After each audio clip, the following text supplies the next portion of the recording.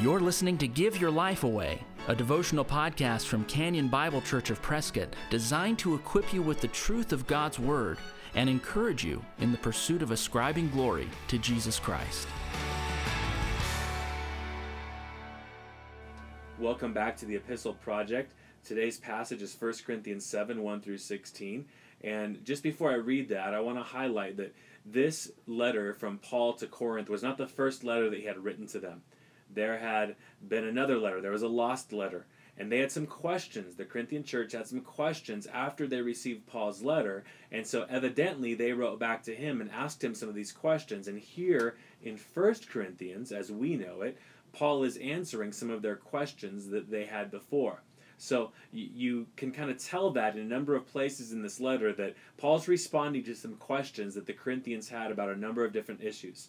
In this case, they had a number of questions about sexuality, human sexuality, and how to live life as a worshiper of God, no longer as a worshiper of the pagan gods. And so in this section, he's writing to answer some of their questions. So I'm going to read 1 Corinthians 7, 1 through 16. Now concerning the matters about which you wrote, it is good for a man not to have sexual relations with a woman. But because of the temptation to sexual immorality, each man should have his own wife, and each woman her own husband. The husband should give to his wife her conjugal rights, and likewise the wife to her husband. For the wife does not have authority over her own body, but the husband does. Likewise, the husband does not have authority over his own body, but the wife does. Do not deprive one another, except perhaps by agreement for a limited time, that you may devote yourselves to prayer. But then come together again, so that Satan may not tempt you because of your lack of self-control. Now as a concession, not a command, I say this. I wish that all were as I myself am. But each has his own gift from God, one of one kind and one of another. To the unmarried and the widows I say that it is good for them to remain single as I am. But if they cannot exercise self-control, they should marry. For it is better to marry than to burn with passion. To the married I give this charge, not I but the Lord. The wife should not separate from her husband. But if she does, she should remain unmarried, or else be reconciled to her husband. And the husband should not divorce his wife. To the rest I say, I, not the Lord, that if any brother has a wife who is an unbeliever, and she consents to live with him, he should not divorce her.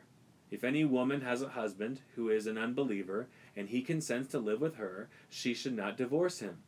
For the unbelieving husband is made holy because of his wife, and the unbelieving wife is made holy because of her husband. Otherwise your children would be unclean, but as it is, they are holy. But if the unbelieving partner separates, let it be so. In such cases the brother or sister is not enslaved. God has called you to peace. For how do you know, wife, whether you will save your husband? Or how do you know, husband, whether you will save your wife? What I want to highlight today comes early on in this passage. I want to highlight verses 3 and 4. The husband should give, it's 4. For the wife does not have authority over her own body, but the husband does. Likewise, the husband does not have authority over his own body, but the wife does. One of the arguments that Paul makes for sexual purity and for the expression of intimacy being in the marriage relationship is the idea that as a man, as a husband, your body is no longer only your possession. It's not your own. We actually learned earlier in the previous section that our body was bought by Christ.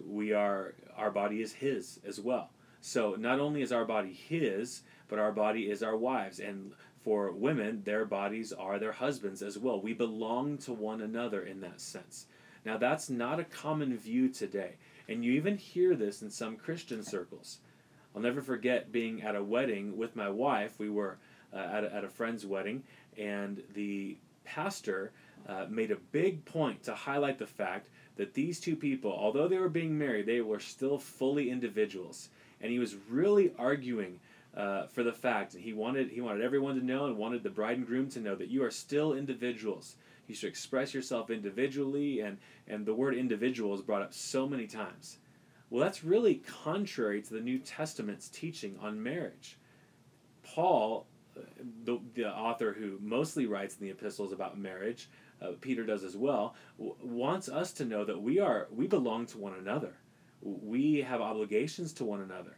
We have spiritual obligations. We have physical obligations. We belong to one another. And he says it clearly in verse 4. The wife does not have authority over her own body, but the husband does. Likewise, the husband does not have authority over his own body. The wife does. Let me say this. We belong to each other. We are one flesh. And so one of the ways to quell sexual immorality, to stop it before it even starts, is to remember that I am not my own. You are not your own. You belong to your spouse.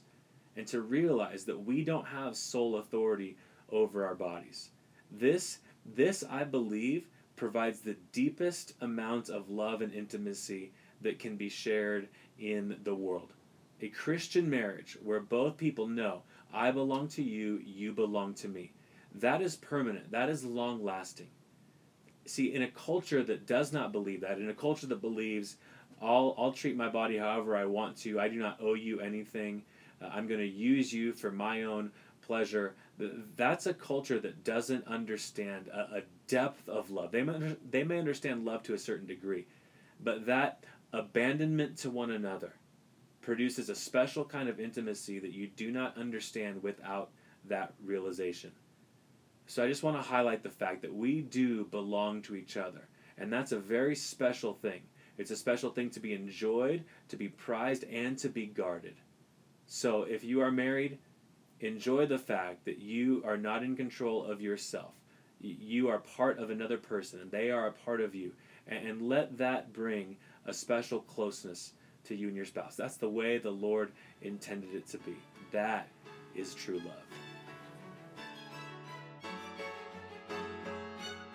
If you've been encouraged by the Give Your Life Away podcast, please share it with a friend.